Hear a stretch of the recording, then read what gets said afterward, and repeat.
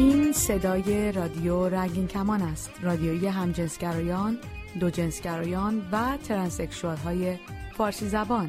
صدای این رادیو هر دوشنبه و جمعه از ساعت 8:30 شب به وقت تهران از طریق موج کوتاه رادیویی ردیف 41 متر برابر 7530 کیلوهرتز پخش می شود. برنامه‌های رادیو رنگین کمان هر شب ساعت 11 به وقت تهران از طریق ماهوارهاتبرد هم تکرار می شود. فرکانس پخش 12597 FEC 34 ورتیکال و نام کانال ماهواره‌ای رادیو جهانی. رادیو رنگین کمان را از طریق فیسبوک هم دنبال کنید. facebook.com/رادیو رنگین کمان. سلام، هومن هستم از کانادا.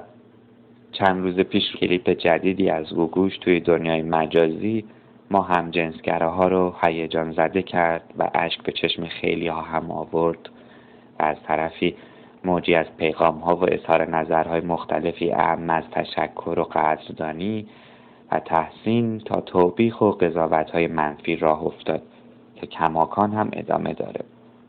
تا جایی که میدونم این آهنگ حدود 2 سال پیش ساخته و منتشر شد.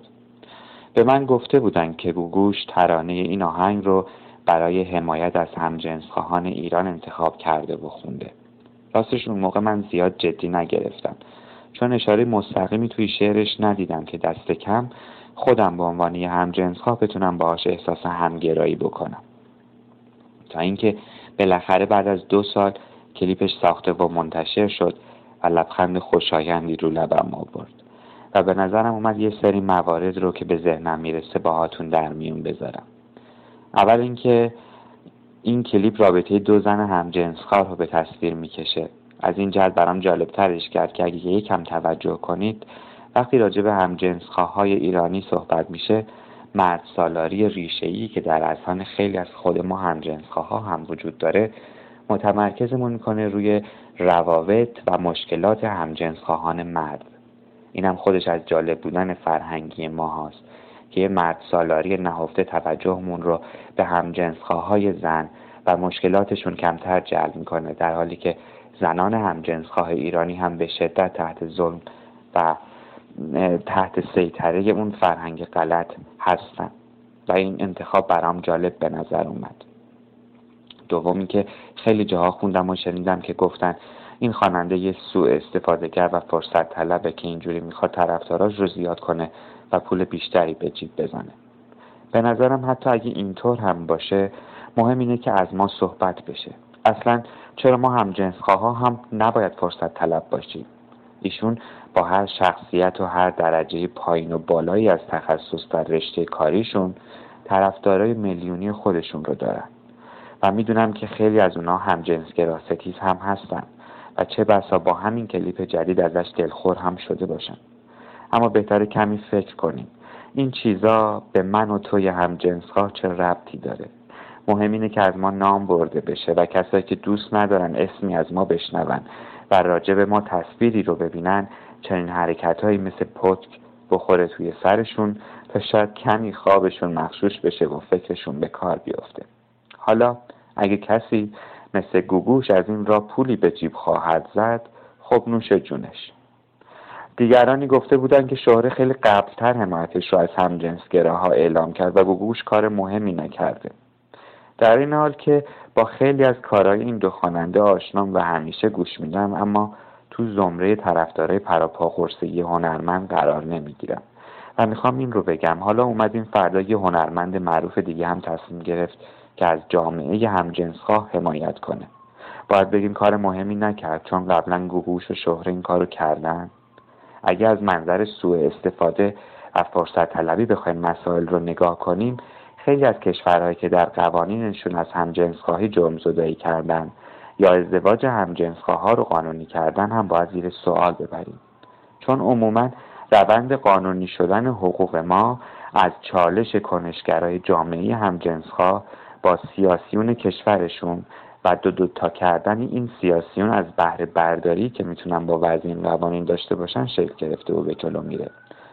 کلا میخوام بگم بهتر ما همجنس‌خواها هم فرصت طلب باشیم و از هر فرصتی برای مطرح کردن خودمون، حقوقمون و مسائلی که باید مطرح بشه راجع به ما استفاده کنیم. مهم نیست که پشت پرده چی میذاره. آینده از آن کسایی هست که میتونن با انسان مرداری زندگی بکنن. بیایید مواظب همدیگه باشیم.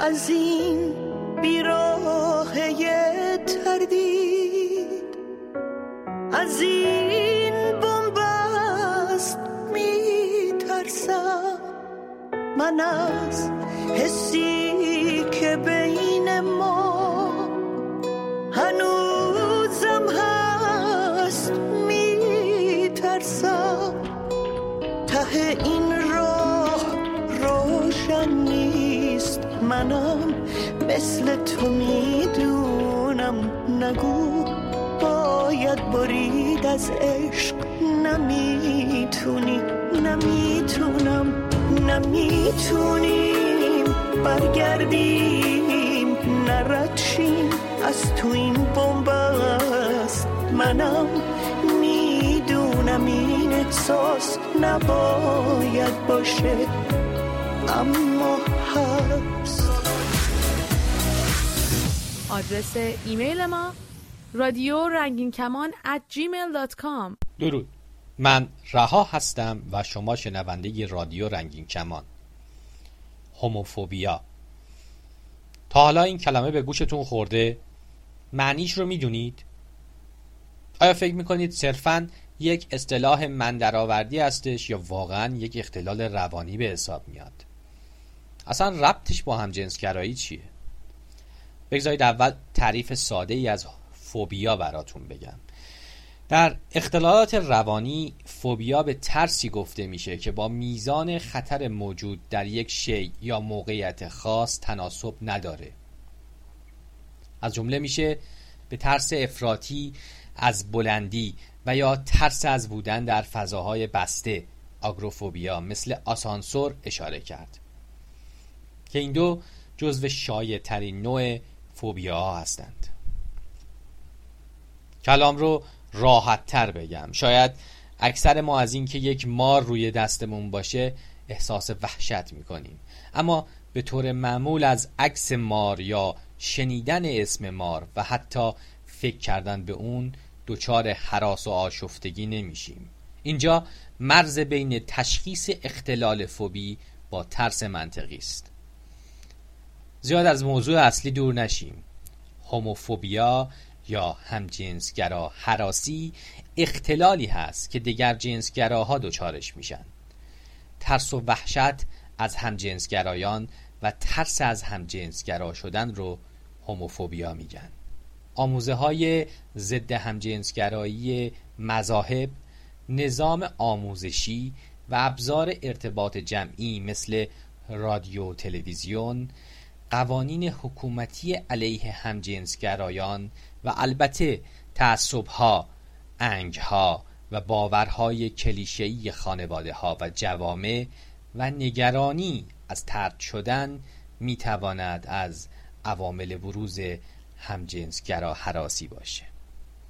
جالبه بدونید که تحقیقات نشان داده بسیاری از افرادی که رفتار شدید همجنسگرا ستیزی یا هوموفوبیک از خودشون بروز میدهند دچار همجنسگرایی سرکوب شده درونی هستند. و اما چاره چیه؟ آیا میتوان افراد هوموفوبیک رو به زور درمان کرد؟ به طور حتم مثل بسیاری دیگر از اختلالات روانی و رفتاری هنوز هیچ قرص آمپولی برای تغییر آنی افکار افراد ساخته نشده، اما همچنان بزرگترین دشمن ظلمات ناآگاهی روشنایی دانش هستش. جامعه ایران تقریباً تمام عوامل بنیادی ضد همجنسگرایی رو داره.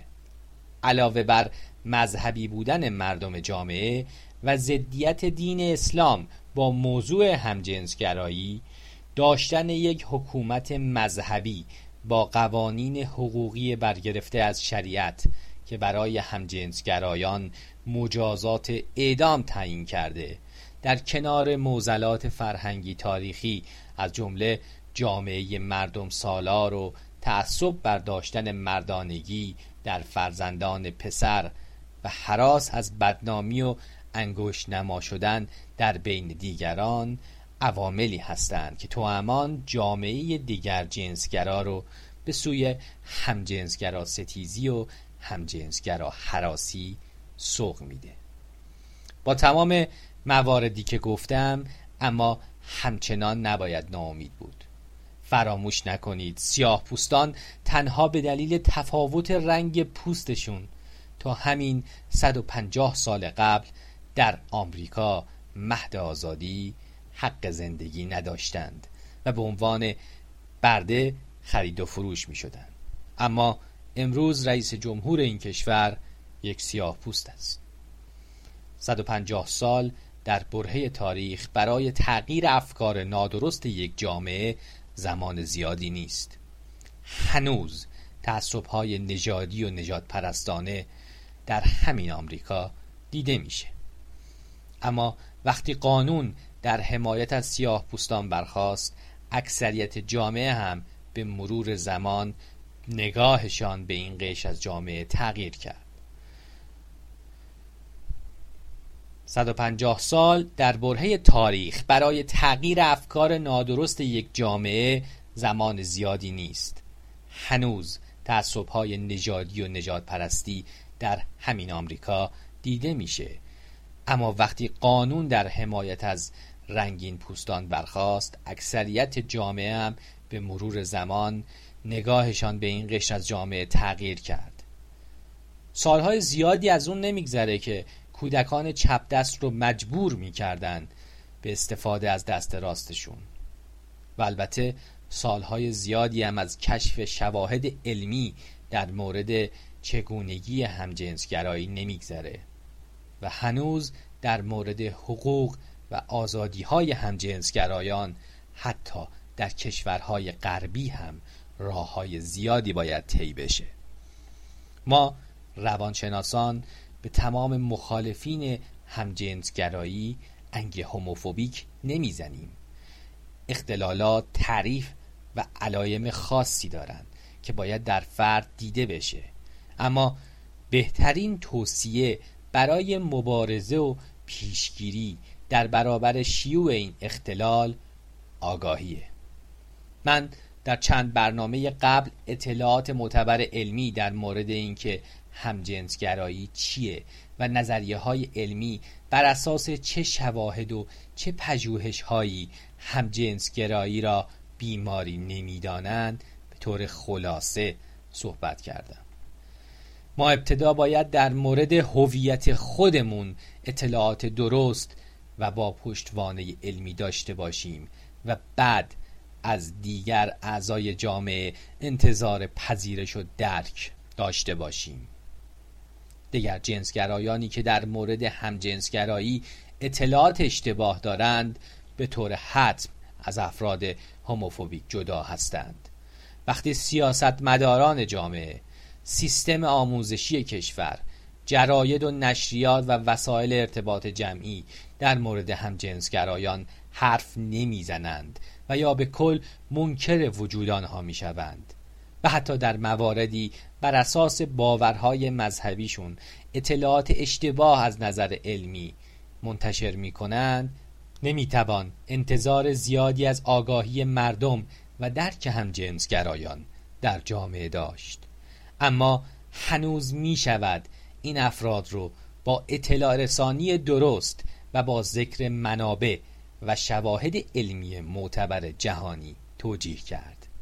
با ارائه شواهد علمی و فیزیولوژیک مردم متوجه می شوند دانسته های نادرستی در مورد همجنسگرایی دارند، از جمله اینکه بعضی فکر می کنند همجنسگرایان حق انتخاب در جهتگیری جنسیشان داشتند و یا همجنسگرایان به قصد شهوترانی و تنوع طلبی این شیوه زندگی را دنبال می کنند. با ارائه شواهد علمی و فیزیولوژیک مردم متوجه می شوند دانسته های نادرستی در مورد همجنسگرایی داشتند، از جمله اینکه بعضی فکر می کنند همجنسگرایان حق انتخاب در جهتگیری جنسیشان دارند و یا همجنسگرایان به قصد شهوترانی و تنوع طلبی این شیوه زندگی را دنبال می کنند. مردم آگاه می شوند علم امروز بشر نه تنها این جهتگیری جنسی را بیماری نمی داند،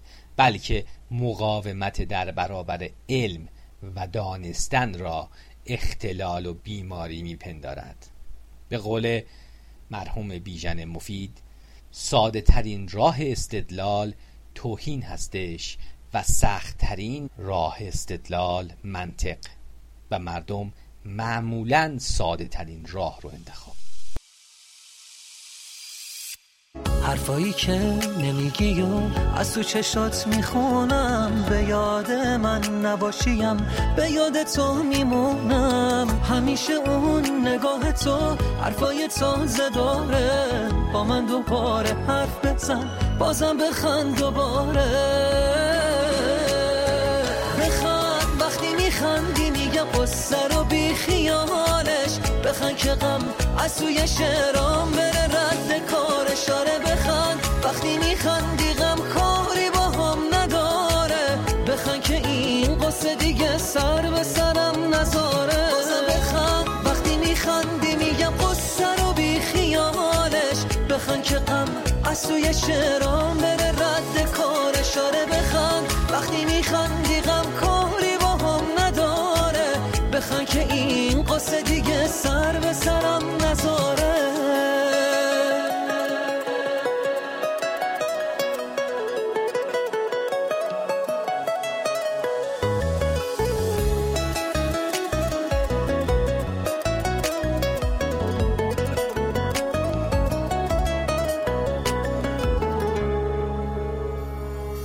خنده تو میارزه به دار و ندار دنیا، تا غمگین میشی شک میکنم همش به کار دنیا. وقتی که شادی از نگات حتی یه لحظه دوره، دنیا تو اون لحظه برام چه سرد و سوت و کوره. بخند وقتی میخندی میگم قصه رو بی خیالش، بخند که غم از توی شعرام بره رد کارش. آره بخند وقتی میخندی غم کاری با هم نداره، بخند که این قصه دیگه سر به سرم نذاره. بازم بخند وقتی میخندی میگه قصه رو بی خیالش، بخند که غم از توی شعرام بره رد کارش. آره آدرس ایمیل ما رادیو رنگین کمان @gmail.com.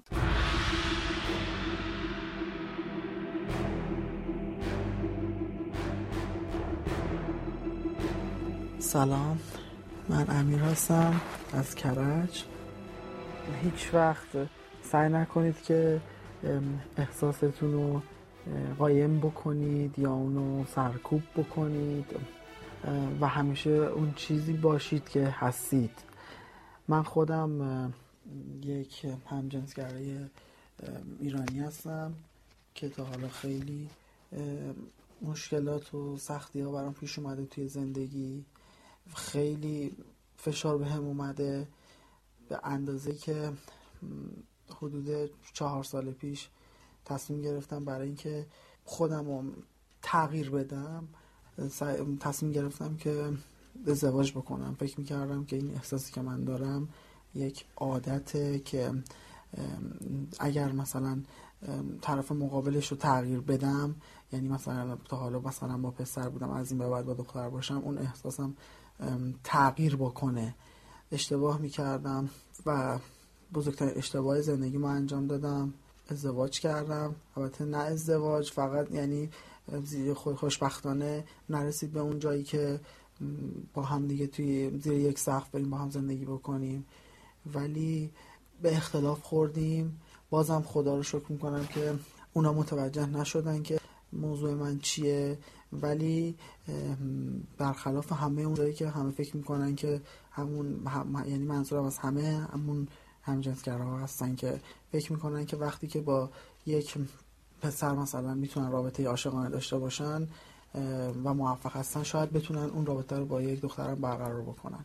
من همینجوری احساس میکردم ولی به خاطر اینکه به هیچ عنوان نیازهای روحی من اون طرف مقابل برطرف نمی‌کرد، همیشه عذاب می‌کشیدم و این باعث می‌شد که توی اختلاف نظرهایی که با هم داشتیم چون یه حس عاشقانه بین ما نبود نمیتونستیم، یعنی من خودم نمیتونستم خیلی از مسائل گذشت کنم و خیلی از چیزا چشم‌پوشی کنم ازش، به خاطر اینکه همیشه فکر میکردم که مثلا یه حرف که من خوشم نمیاد و به هم میزدن میگفتم که خب برای چی من تحمل بکنم، ولی خودم حالا که پیش خودم میشینم استدلال میکنم یا اگر من عاشق اون طرف مقابل بودم خیلی از چیزها رو اصلا برام مهم نبود، اهمیت نمیدادم، به خاطر اون طرف مقابل هم ازش گذشت میکردم، عاشقانه با هم دیگه زندگی میکردیم، ولی به هیچ عنوان این نشد و تو اختلاف نظرهایی که برامون پیش اومدش کارمون به جایی رسید که کار به دادگاه و طلاق و این چیزا کشید که متاسفانه هنوزم مشکلم حل نشده. من 4 سال من درگیر دادگاه و اینجور چیزا هستم، میرم ولی بهش نتیجه نمیرسم و همش دارم تاوان اون اشتباهی رو میدم انجام دادم و خودم رو خواستم تغییر بدم، ولی بالا متوجه میشم که به هیچ عنوان این چیز ذاتی که توی وجود منه تغییر دادنی نیستش و این رو قبول کردم و دیگه اصلا دوست ندارم برخلاف اون چیزی که احساسات و ذات منه عمل بکنم و به خاطر اینکه مردم منو به یک چشم دیگه نگاه نکنن یا برام در مورد من فکر اشتباهی نکنن، احساسات درونی خودم سرکوب بکنم و به یک روشی که اصلا نمیتونم باهاش زندگی بکنم. تو این 4 سال میتونم بهتون بگم برنامه 10 سال از لحاظ روحی پیر شدم، سختی کشیدم، عذاب کشیدم، فقط خاطر این بوده که میخواستم دل خانواده‌مو بس بیارم، به خاطر اینکه میخواستم جزو ملیت جامعه نباشم، به خاطر اینکه میدونستم که احساسات من توی این حکومت، این رژیم یک چیز بده و ما رو همه رو به چشم بد نگاه کنن و متاسفانه کارم به اینجا کشیده شده. الان کارم رو از دست دادم چند بار تا حالا به خاطر داستانهای مختلف مهریه و نفقه و این داستانا زندان رفت با آدمایی که عمرم باورم نمی‌شده سر کار داشته بودم، سر کار پیدا کردم، کلی عذاب کشیدم و هنوزم تکلیفم مشخص نیست، همینجوری فقط به خاطر یک اشتباه. به خاطر همین خواستم این موضوع رو با همه دوستان خودم، هم حسای خودم در میون بذارم تا اونا چه این اشتباهی رو مثل من نکنن و سعی کنن که با اون احساس درونی که دارن کنار بیان و قبولش بکنن.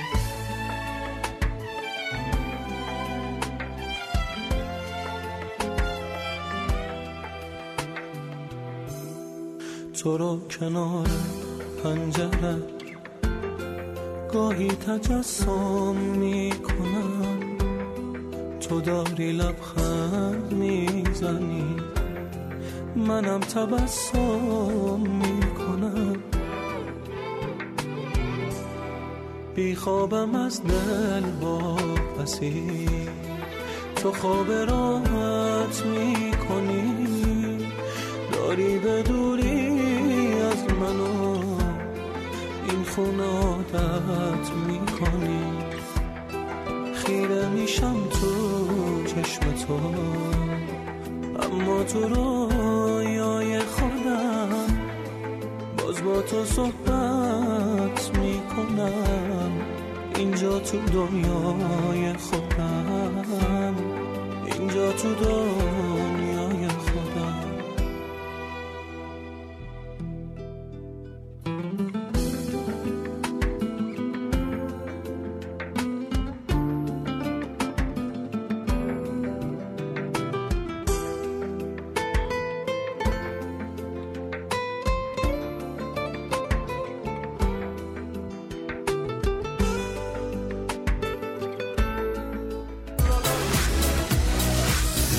آدرس ایمیل ما رادیو رنگین کمان @gmail.com.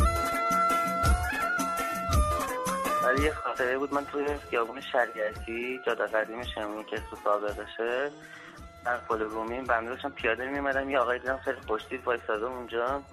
من دیدم که خب تایپ سکسی بنده هست. بعد منم هی عقب رفتم بالا اومدم پایین، دیدم که این داره با تلفن حرف میزنه.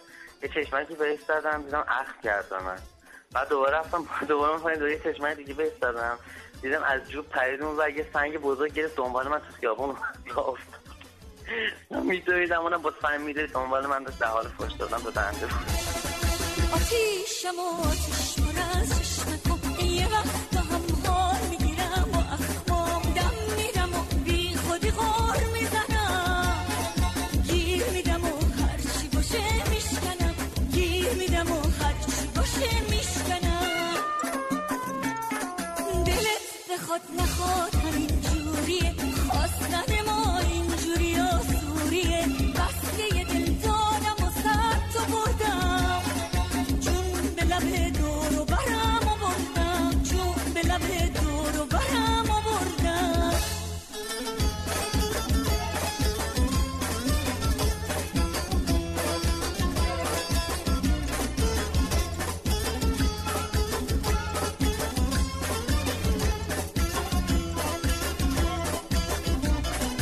نازم و خوش افاده شیطونیام زیاده، یه دنیا چشم و ابرو دنبال من افتاده.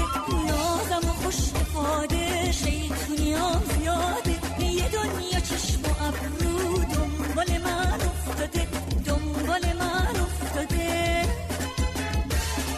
آتیشم آتیش پر از چشمت، یه وقت هم حال میگیرم و اخمام دم میدم و بی خودی غار میزنم، گیر میدم و هرچی باشه میشکنم، گیر میدم و هرچی باشه میشکنم. آدرس ایمیل ما رادیو رنگین کمان @gmail.com. رادیو رنگین کمان. برای دریافت صدای رادیو رنگین کمان از طریق امواج کوتاه کافیه که از نزدیکترین مغازه فروش وسایل صوتی و تصویری یه رادیویی ارزون قیمت بگیرین که باند SW یا موج کوتاه داشته باشه. رادیو رنگین کمان هر دوشنبه و جمعه از ساعت 8:30 شب به وقت تهران روی موج کوتاه رادیویی 41 متر فرکانس 7530 کیلوهرتز پخش میشه. سیستم رادیو ضبط بسیاری از اتومبیل‌ها در ایران قابلیت دریافت امواج رادیویی کوتاه رو دارند. در باند SW دنبال فرکانس 7530 کیلوهرتز بگردید. به پایان برنامه این باره رادیو رنگین کمان رسیدیم. رادیو رنگین کمان صدای اقلیت جنسی ایران است. این رادیو هر دوشنبه و جمعه از ساعت 8:30 شب به وقت تهران از طریق موج کوتاه رادیویی 41 متر برابر 7530 کیلوهرتز پخش می شود. صدای رادیو رنگین کمان هر شب از ساعت 11 به وقت تهران از طریق ماهوارهاتبرد نیز تکرار می شود. فرکانس 12597 FEC 3/4 ورتیکال و نام کانال ماهواره‌ای رادیو جهانی. تا برنامه بعد شاد و سلامت باشید.